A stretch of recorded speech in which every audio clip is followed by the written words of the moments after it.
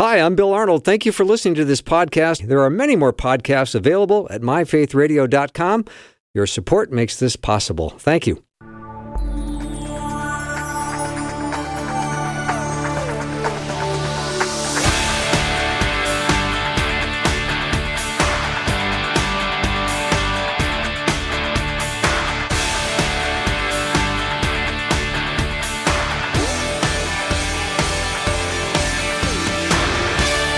And a warm welcome to the show, Afternoons with me. I'm Bill Arnold. It is that time of the week, 4 o'clock Central, 5 o'clock if you're in Florida. It is time for Guy Talk, or Guys Who Talk, which means all you do is send over your questions, and we do our very best to answer them. The text line is already open and waiting for your question, 877-933-2484. My panel today is Pastor Tom Parrish and Jeff Verdoorn. Gentlemen, welcome. Bill, it's always good to be here. Thank you. Good afternoon, Bill. Thank you. So if you were referred to as a Bible thumper, would that be considered a compliment? It is a good thing. Yeah? I have been called a Bible thumper a What does couple that mean? times. It means you talk about the Bible a lot. And that's what we do here at Guy Talk. Right? And you actually believe it. Yeah, we do. You defend it, right? Yes. Yes. That is what, by the way, that's the word fundamentalist as well. If you've ever been called a Christian fundamentalist, all that means is you believe in the fundamental truths of God's Word, that the Word of God is, wait for it, God's Word. I've been called a Lutheran fundamentalist, and the two never go together. I love it. Have you ever been called a Jesus freak? I sure have. All right. Many, many times. Because the emphasis in the Bible is on Jesus. It's nowhere else. That might predate me a little bit. You're a little older than I am. Just a tiny bit. Yeah. I like it. I like it. So send your questions over. We're ready to take your questions, 877-933-2484. All right, here's our first question of the day. Good day, gentlemen. I love the manners, don't you? It's kind. I like that. All right. In the upper room discourse in John, Jesus starts teaching the disciples after Judas leaves. Is that teaching just for them at the time, or can we take some of that as teaching for followers today, or both? Who, me? Go ahead, Jeff. I'll let you start.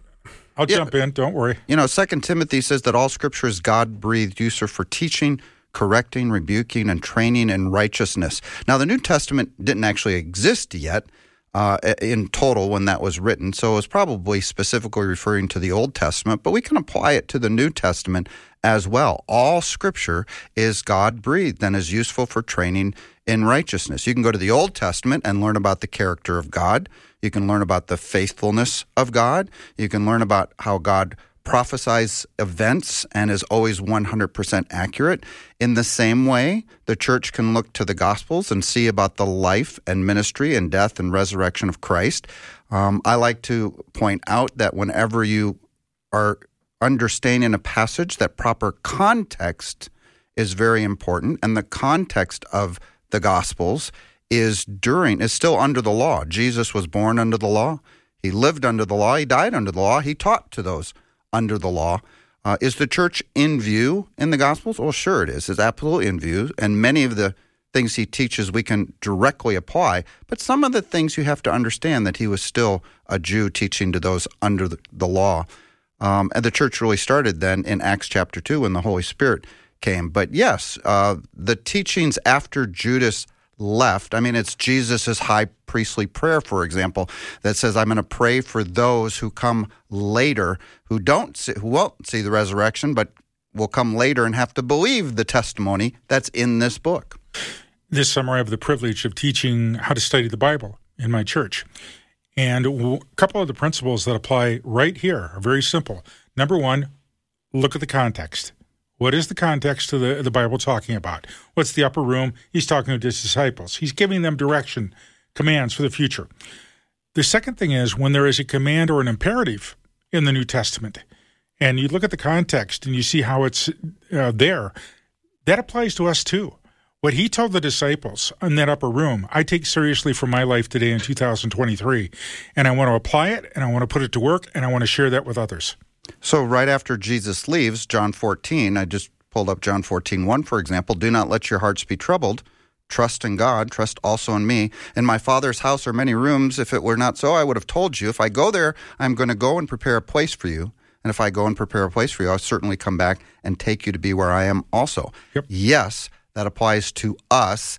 I actually believe that's a rapture passage, one of the first references to the rapture in Scripture. But the exhortation to believe in God and to trust in Him is absolutely for the world today. And I've been with so many people, as you know, Jeff and Bill, at the moment of death. And I have had Christians that did not know one another. They're from different churches. Tell me, Jesus is here in that last few moments. Now, not everybody. Some are in comas and they don't come out, but have told me over and over. So I agree with you about the rapture, but let's look at also this context that when we're on our deathbed and we breathe our last breath, we're not going to be alone. Jesus himself in some form will be there and take us by the hand and walk us into the kingdom of God. And can you imagine, the president of the United States or the king of England showing up, at your last moments to escort you somewhere? We got something so much better. And so no Christian has to worry. The Lord will be there for you in one way or another. Keep going through John after Judas leaves, and it's the promised Holy Spirit. Well, yes, that's for us. Anybody who believes will receive the promised Holy Spirit. Yep. We got the vine and the branches. Whoever abides in him, he will bear much fruit. We talk about that often in a New Testament church kind of way. The more you abide in Christ, the more fruit he will bear in your life. So, yes, absolutely. Well, keep in mind that if the Holy Spirit didn't want us to apply this to our life and do it, he wouldn't have put it in print for 2,000 years later. So we're supposed to put it to work and do it now. And that's the biggest thing I teach people. It is not enough to hear the Word of God. It is not enough to memorize the Word of God. You got to go do the Word of God. You actually go out from where you're at. You leave the church, you leave your home, wherever you go, and you apply the Word to people and to situations that you're involved in. All right. You are listening to Guy Talk, or Guys Who Talk. These guys get paid on a commission based on how many questions they answer. So we need lots of questions. And Tom is holding up his can of Diet Coke, which he understands as his payment. You're a smart man. I didn't know that. Did you know that, Tom? I didn't know that. Yeah, I'm making this stuff up as I go. He broke that news to me a while back. You can send your question over. The text line is open, 877-933-2484. So, next question, gentlemen. I'm confused about why Jesus says, "Come to me, all who labor and are heavy laden," but then later instructs us to pick up our cross and follow him. Pick up our cross, what, of suffering? Well, there are two types of burdens that we carry. One, and 90% of the burdens in my life are my own doing, my own mistakes, my own failures, my own attitudes, my own whatever it may be. Guilt and shame. It's interesting. I talked to millennials today. I asked them, they don't know about sin, but I say, tell me about your guilt and shame. And they have a lot to tell me. So we all carry that. Jesus comes to relieve that guilt and shame. But now he comes with a new burden, and the burden is when we follow him, we're going to be rejected by the world will hate us, and we may wind up suffering and dying, but at least we're suffering and dying for something that's eternal, not something that's temporary.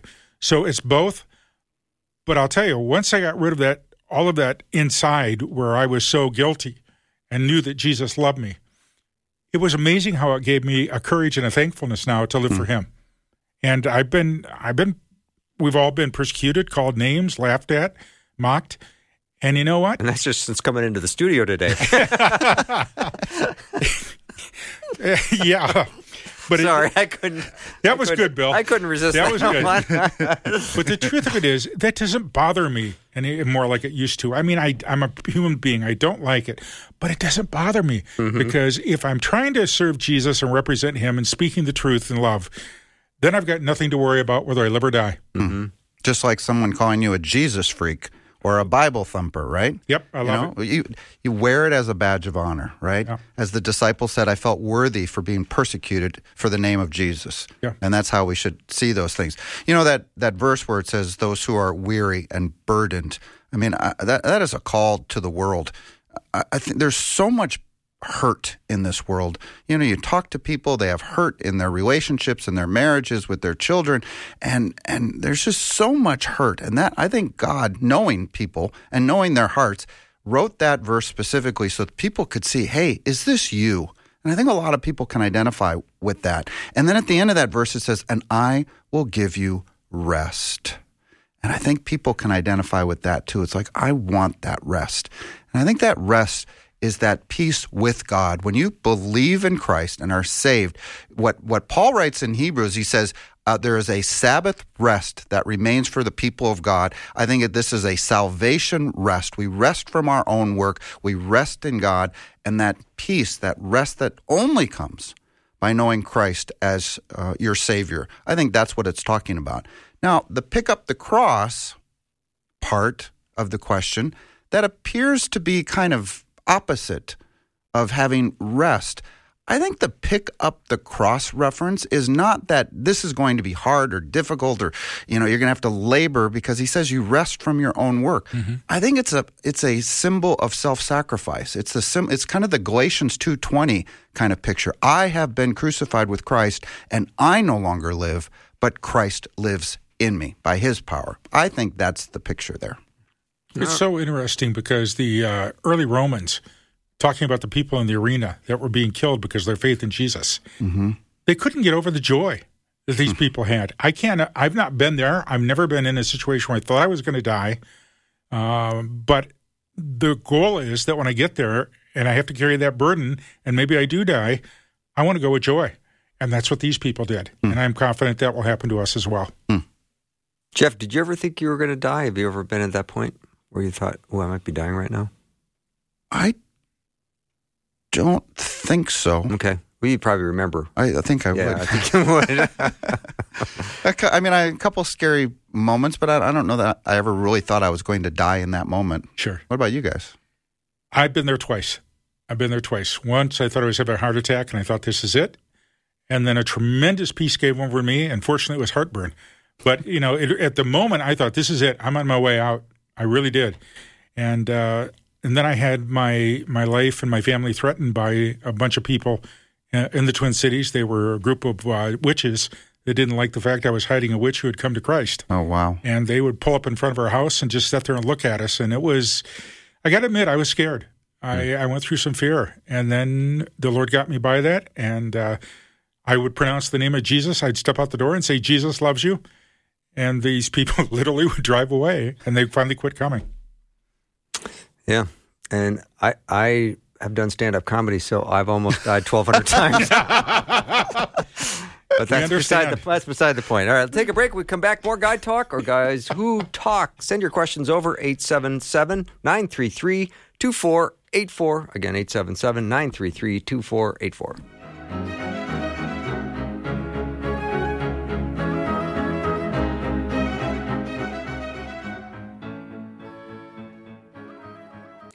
Listen to Faith Radio live or on demand, no matter where you go.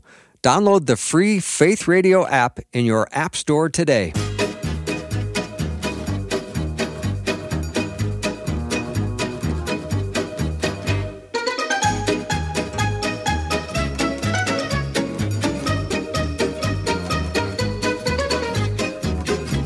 Welcome back to Guy Talk, or Guys Who Talk. Great questions coming in. Keep yours coming. 877-933-2484.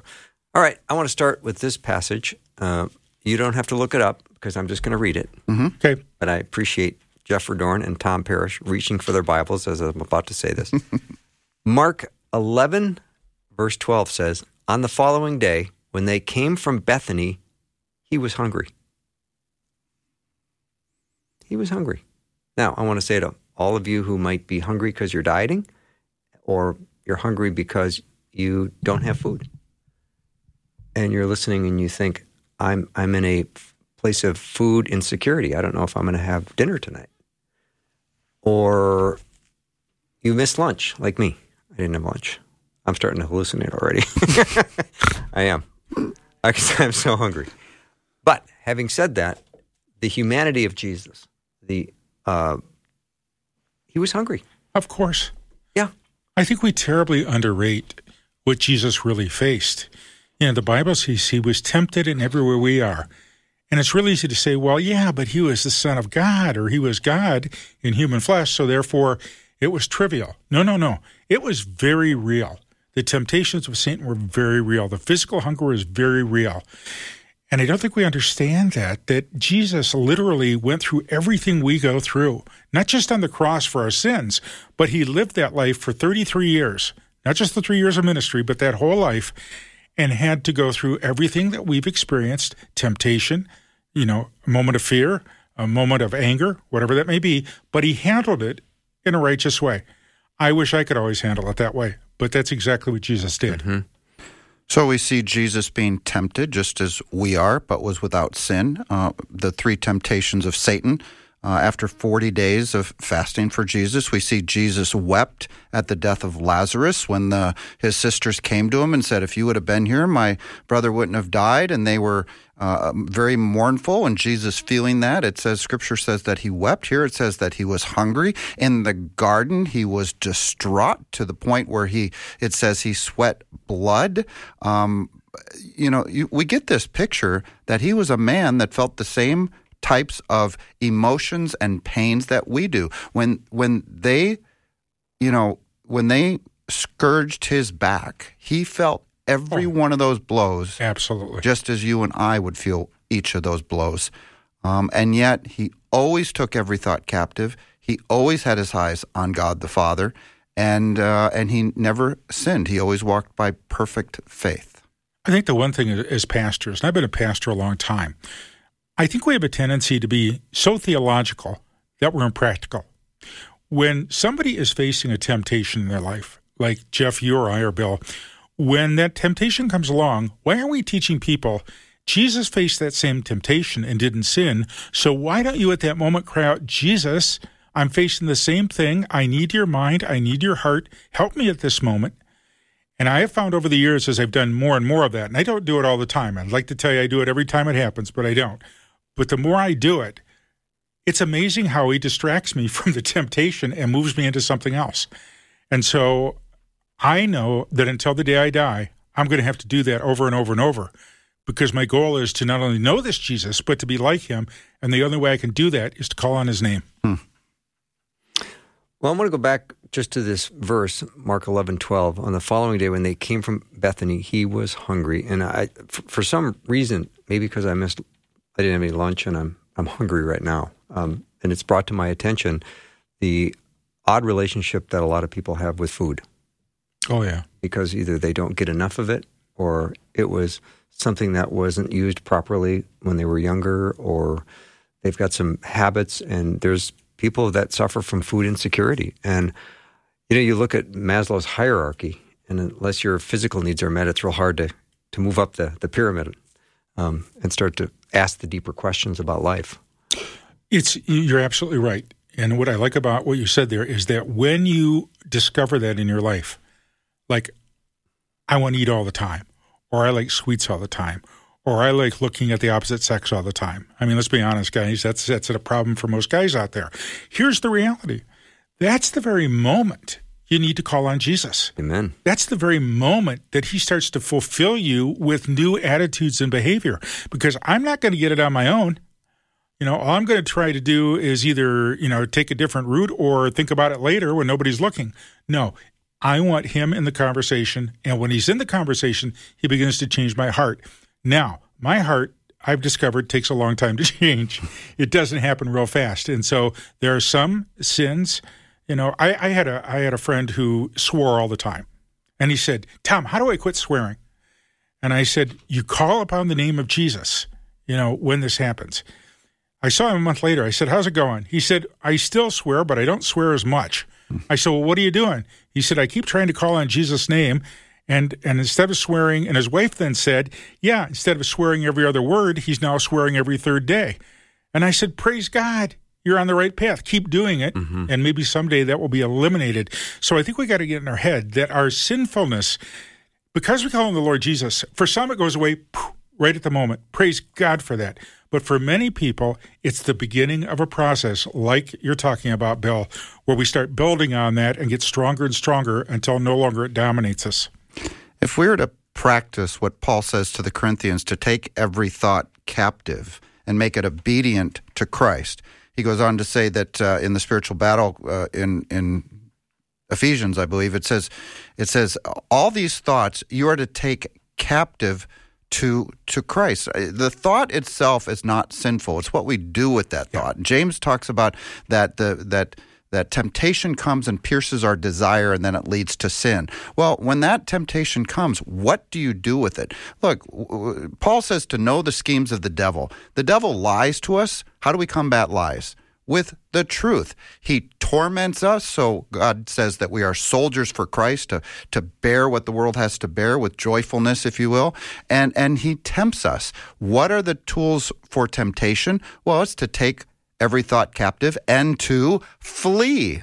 These are the tools, just like, remember Joseph and Potiphar's wife, and she was looking for something that she shouldn't have been looking for, and he tried to flee from that situation. Right. Now, it cost him. Sometimes it costs you to live a holy life in this world, but those are the tools we have. And in the end, I find this truth to be true. As we were just talking about John 15, the more I fix my eyes on the Lord, the less attractive the world looks. Mm-hmm. The more I trust in him with all my heart, the more I can look at the world and not conform to it. I think that's called the abiding principle, that the more we're connected to the Lord, the more our lives will reflect all these passages of the New Testament. If your eyes are on the world all the time, then you are going to conform to the world. Right. But if they're on Christ, then maybe your life will conform a little bit more to him. And one of my sons who lives in Texas, he loves mechanical things and he loves how things go together. We were talking one day about this. This was a number of years ago, but he made a good point. He said, "Dad, did you see the new tool that police have? Instead of shooting somebody, it sends out like a big rope that wraps around them real fast and ties them up." And I've seen the videos of that. And they do actually have a tool like that. Yeah, it actually works. It'll spins around you and just wraps you up. Well, when I think about this passage that talks about, taking everything in obedience to Christ, I'm not gonna destroy that temptation on my own.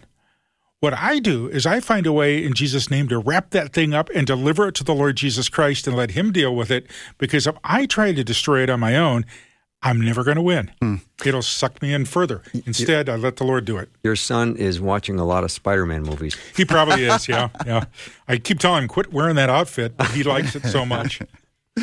All right, we are enjoying an extended version of Guide Talk today, which means we have another full hour. So please send over your questions. 877-933-2484. I bet you've had a question that has come up from a discussion you've had in your Bible study, or something you heard at church, or maybe you overheard somebody say something related to the Bible and it didn't make sense to you. And I bet if you send that question over, we can do our best to sort through it and figure out if there's an answer that we can give you. All you do is text it over. You can, of course, remain anonymous. And that number is 877-933-2484. Again, 877-933-2484. My power panel today is Pastor Tom Parrish and Jeff Verdorn. So we will be back after a very short break to answer your questions. Again, 877-933-2484.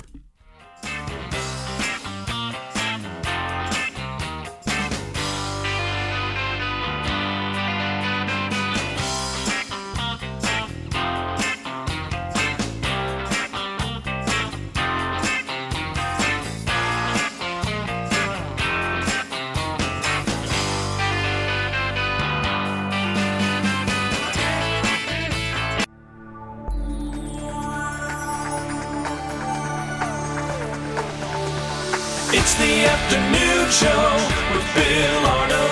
Prime time, drive time. Let's get it started. Jump in your car. Yeah. What's for dinner? Hey. It's the afternoon show with Bill Arnold. It is the afternoon show. I am Bill Arnold. So far, it's all working out. Guy Talk is happening, or Guys Who Talk, and they're doing a great job fielding your questions. They do their very best to answer whatever it is you send over. So if you have a question about God, the Bible, anything you like, send it over, 877-933-2484. Have a lot of questions coming in, gentlemen, which is a good thing because we have an extended version today. We're going to go a little bit later. So let's get back to some of the great questions that are coming in from listeners. Hebrews 10, Now, this verse has gotten a lot of attention. Starting in verse 26, it says, "For if we sin willfully after we have received the knowledge of the truth, there no longer remains a sacrifice for sins, but a certain fearful expectation of judgment and fiery indignation which will devour the adversaries. Anyone who has rejected Moses' law dies without mercy on the testimony of 2 or 3 witnesses. Of how much worse punishment, do you suppose, will he be thought worthy who has trampled the Son of God underfoot, counted the blood of the covenant by which he was?" So Scripture makes it very clear that those who don't believe, those who have not believed in the Lord and are saved, are the ones that will face the judgment of God. It's an unbeliever who has trampled the Son of God underfoot and treated it as unholy. They have continued sinning, meaning they are still dead in their sins. They are an unbeliever. So this passage is describing someone who has not believed and be saved. So this is not about a Christian. They deliberately keep on sinning after receiving the knowledge of the truth. In other words, they've heard the gospel, they've rejected it, and there's no sacrifice for sin left because they've rejected the only sacrifice that God has provided, that is his Son, Jesus Christ, for the forgiveness of sins. And they've rejected that one and only sacrifice. Good word, Jeff. And if you're a good student of the Bible, you look at verse 26. If we go on sinning deliberately after receiving the knowledge of the truth, it doesn't say after we're saved. It's talking about we've heard the message and we reject it. And then we go right back to our way of life and continue to reject the word that comes to us. We're lost. I think for the Christian, first of all, I tell Christians, never give up on your family no matter how lost they are. All right? You keep praying for them. You keep reaching out. But secondly, the issue is not, for me, for most people, what happened 40 years ago. It's where I stand with Jesus right now. And I don't mean that in a salvation sense that, no, if I don't receive him today, I'm going to hell. No, I want to be right with Jesus at this very moment. And so long as the driving point of my heart is to walk with Jesus and to know him, I have nothing to fear. It's when I say, I can do it on my own. I don't need Jesus. I'm self-motivated. I've got all kind of goodness in me. That's when we're in trouble. And people that do what verse 26 talks about have justified themselves. And that no fear, just before that in 19, it says we can have confidence to enter the most holy place as believers by the blood of Christ. In other words, we've accepted that sacrifice. We've believed on him and have been cleansed by the blood of Christ. And so we have confidence, verse 22, with a sincere heart and full assurance of faith. Wow, is that assurance of salvation or what? Yep. Nice job. All right, gentlemen. Hello, guys who talk. I love that. Hello to you. Hello. Question, is the devil behind sickness and disease? Is he responsible for it? Or is sickness and disease here because we're in a fallen world? Thank you. First of all, I don't want to give the devil too much credit. The devil is our adversary, and he's a problem. But remember this, he is an opportunist. He takes advantage of what's already here. The Bible says that sin and all of that came into the world through the rebellion of Adam and Eve, through the brokenness of this world, and the creation itself is groaning. So even the molecules in your body and that are moaning to come back and to be right the way the Lord intended it. So no, the devil, I don't believe the devil can create it, but here's what I do believe the devil can do.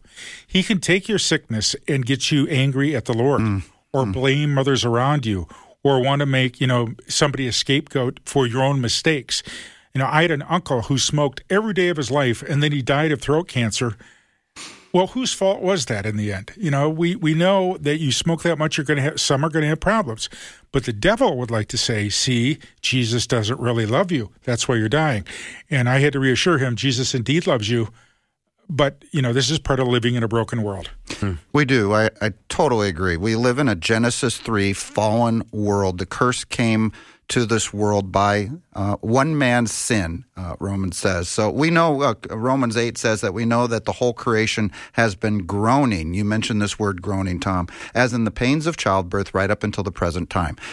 We live in a fallen world. And the great hope The great promise of God is that one day he is going to make all things new and restore, if you will, the garden that he made where there was no sickness and pain and death. And that's going to happen again when he makes a new heaven and new earth, when he makes all things new.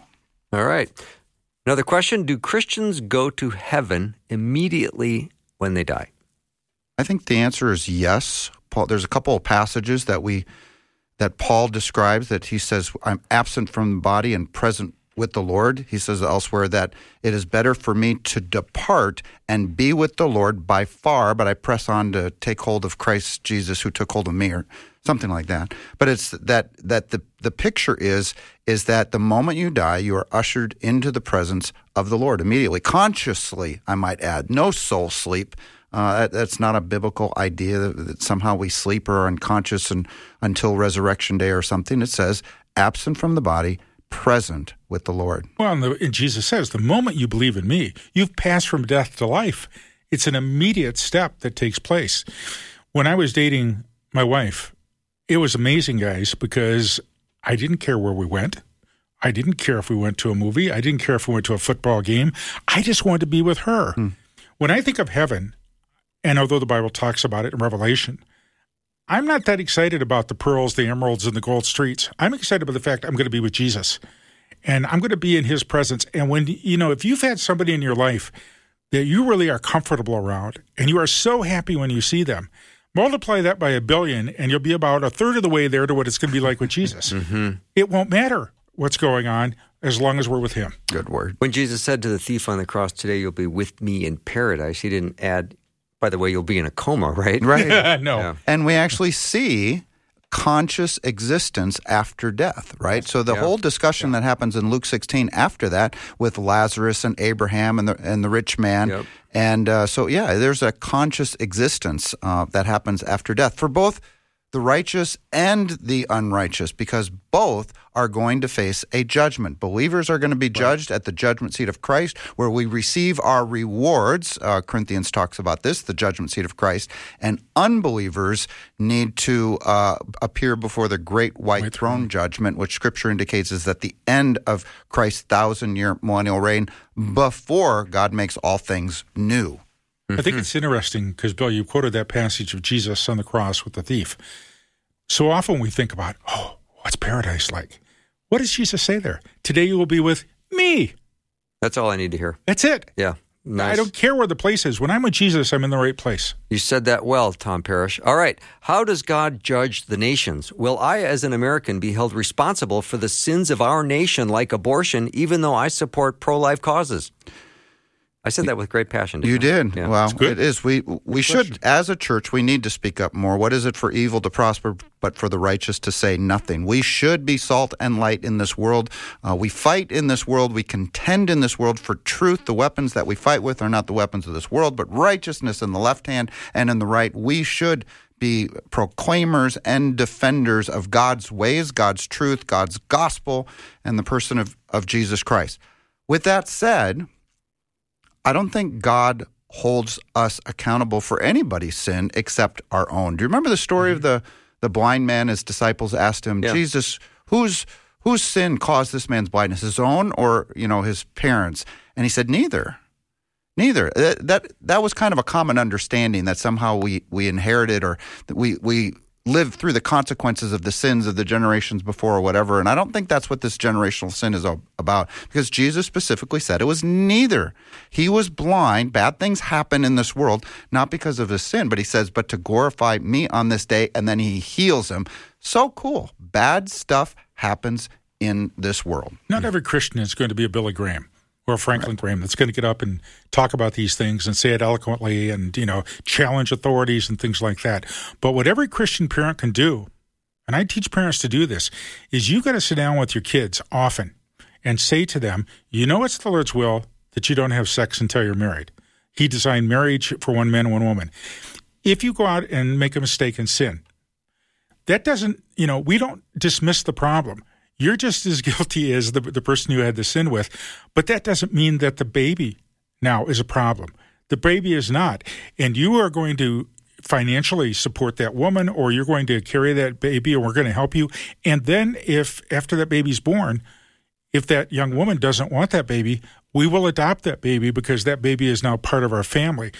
When you stand up for life, you help your kids understand there's a plan, and you're not going to just simply say, well, it's a shame what happened to Mary and Bill next door. No, how do we do this in our own life? Your sin is your sin, period. And by the way, if you are in Christ Jesus, your sin has been forgiven. Amen. Yep. All right. Is King David's throne in England? I heard that it is. You mean the physical throne?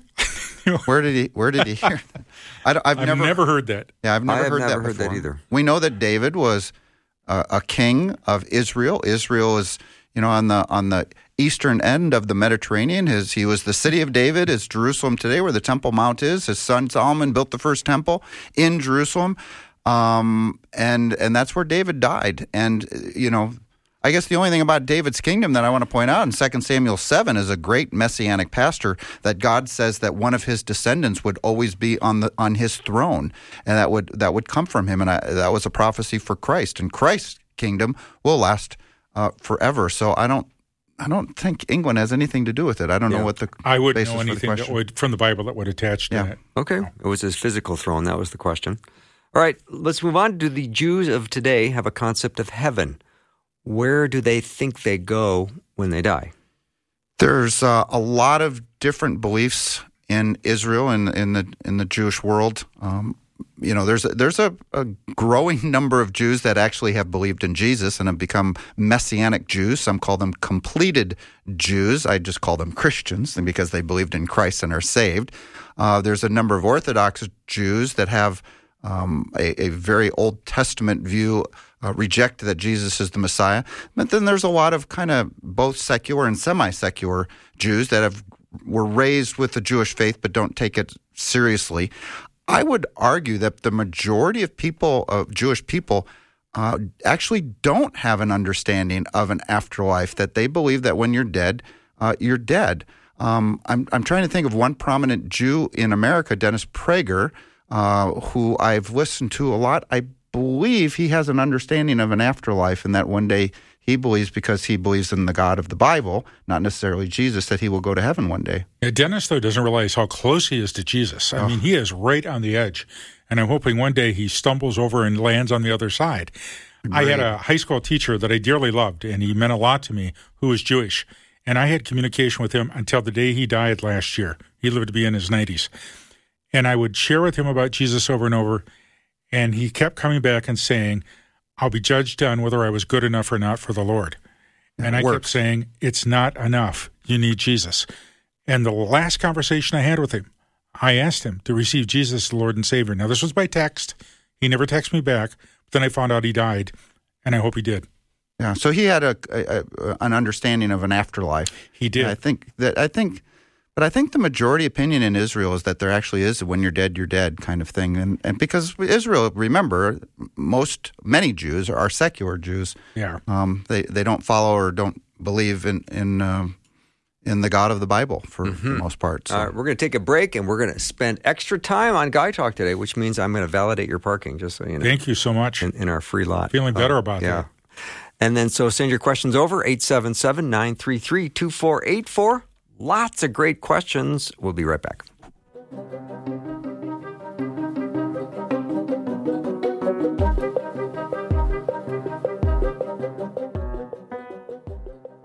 Faith Radio and Afternoons with Bill podcasts are available because of listener support. If you are a supporter, thank you so much. Becoming a supporter today by visiting myfaithradio.com.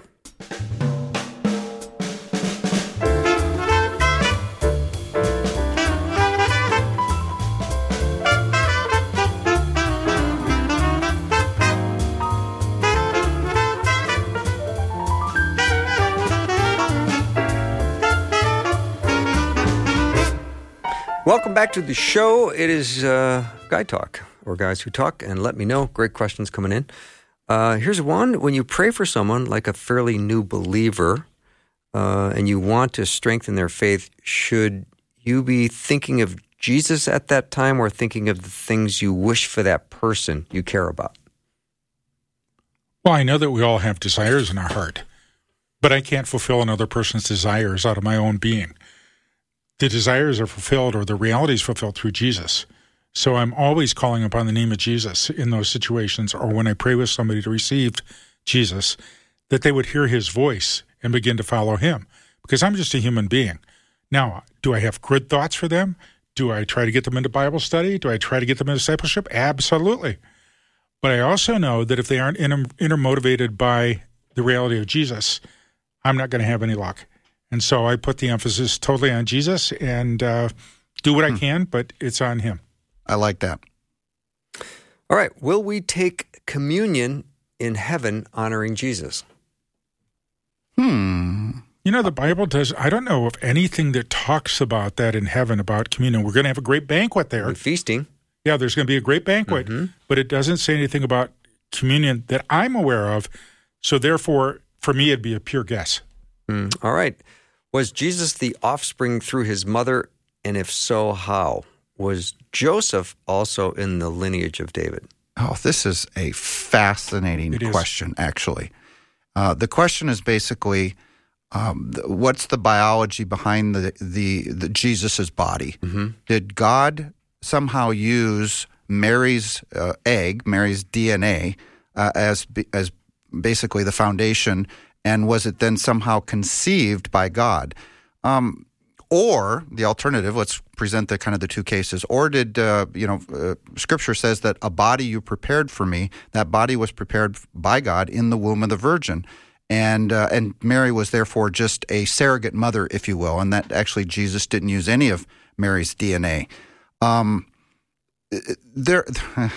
This is something I've looked at actually quite a bit over the years, and the more you look into it, the deeper the question actually gets. The bottom line is that man was sinful, right? So Adam and Eve sinned, and every single person that is a descendant of Adam and Eve, that pretty much includes everybody, is sinful. They are dead in their trespasses and sins. So where I've landed on this, and I want to hear what you think, Tom, is that God didn't use any of Mary's DNA because Jesus was the perfect man from heaven. In fact, he's called the Son of God. You know who else is called the Son of God in Scripture? Adam. Adam is called the Son of God. In other words, Adam made God. As a direct creative act of God, Adam was made. There was no DNA used to create Adam.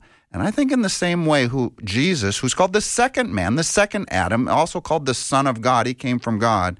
I think Jesus' body was formed in the womb of the Virgin, and that would make Mary a surrogate mother, if you will. Still blessed, still everything is that Mary highly esteemed and all the things that Scripture said, but not specifically using her DNA. Now I'm raising my hand. Jeff, you said, I think you meant God made Adam, because you said Adam made God. Oh, yes, correct. Yeah, so I just want to make sure that thank you. That got corrected. Yeah. I agree with you, Jeff. I wish the Scriptures were a little more emphatic in what it tells us. It doesn't. I know that our friends, the Roman Catholics, have tried to work that out with the Immaculate Conception, and I understand where that comes from. But I've always struggled with Mary was a sinner, and she was a human being.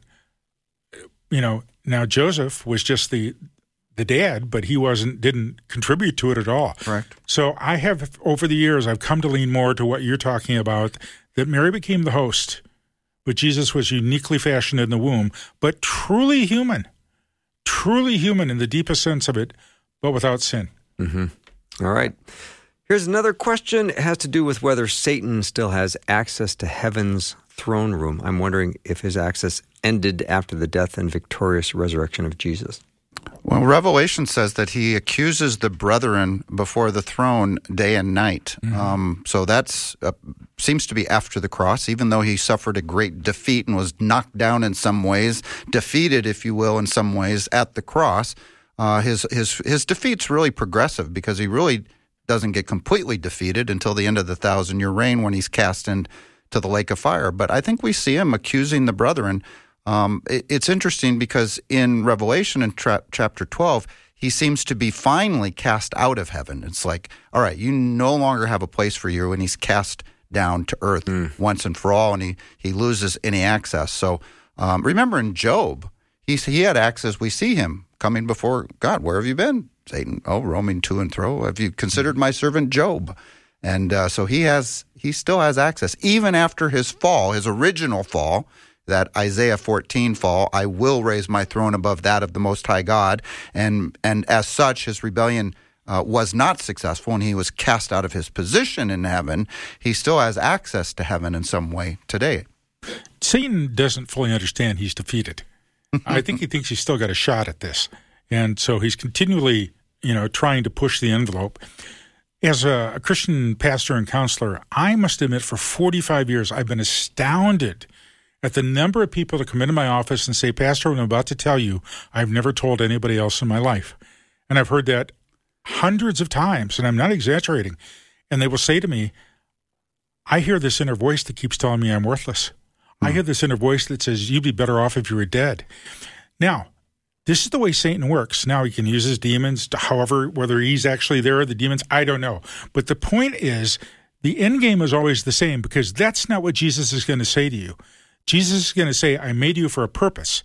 You're created in my image. You are my ambassadors of the gospel by faith in me, where the devil's always going to put us down and always say, you're worthless. You may as well end it. So I think that if you're at home and you're listening and you hear those inner voices at night, it's usually around bedtime, a lot of people hear these, cry out the name of Jesus and say, Jesus, cover me with your blood. Cover me with your name, and I will no longer listen to these voices, because I have been redeemed by the blood of Jesus. Absolutely. And the demons, I've watched them literally flee from people. So your comment about does he know or not, it's interesting in that Revelation 12 passage that I just mentioned. I'm going to read it. He says, but woe to the earth and to the sea, because the devil has been thrown down to you. He is filled with fury because he knows his time is short. There you go. So good. But that's at the end, right? He knows his time is short, and he's trying to take as many with him as possible. And my attitude is not short enough. That's right. Yeah. All right, gentlemen, do Muslims worship the same God? Surprisingly, I'm hearing this in a certain denomination. I get that they say they are from Ishmael. I was also told to judge nobody but love them. I think true love is telling people biblical truth. It is. We should always speak truth in love, always seasoned with grace, as it were. But yeah, you don't have to spend too much time studying the God of Islam and studying the God of the Bible to realize they're not the same God. In fact, Islam proclaims about Christ that he was not God's son. In fact, it's an abomination in Islam to say that God has a son. On the Dome of the Rock that stands on the old Temple Mount where the temple stood, one of the things written on the outside is that God has no son.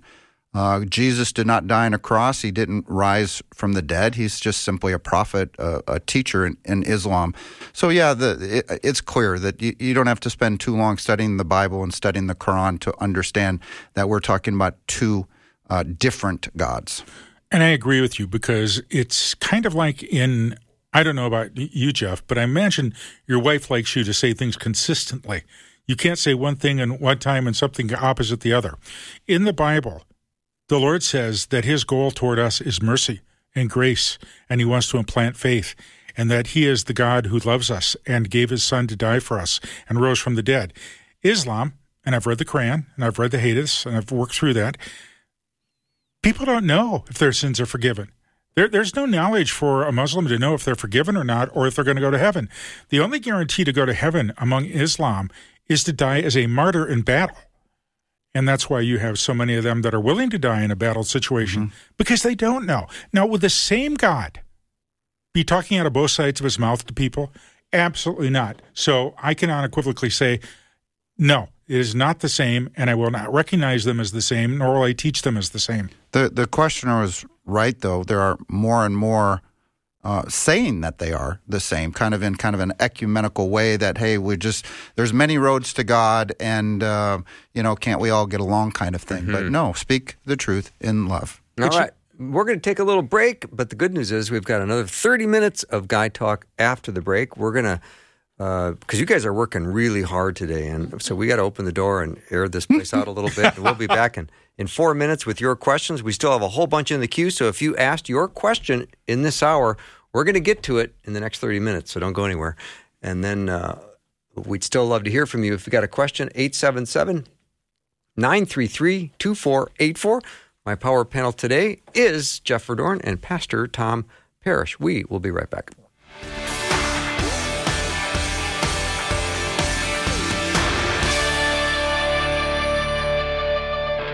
Thanks for listening. Programming like this is made available through your support.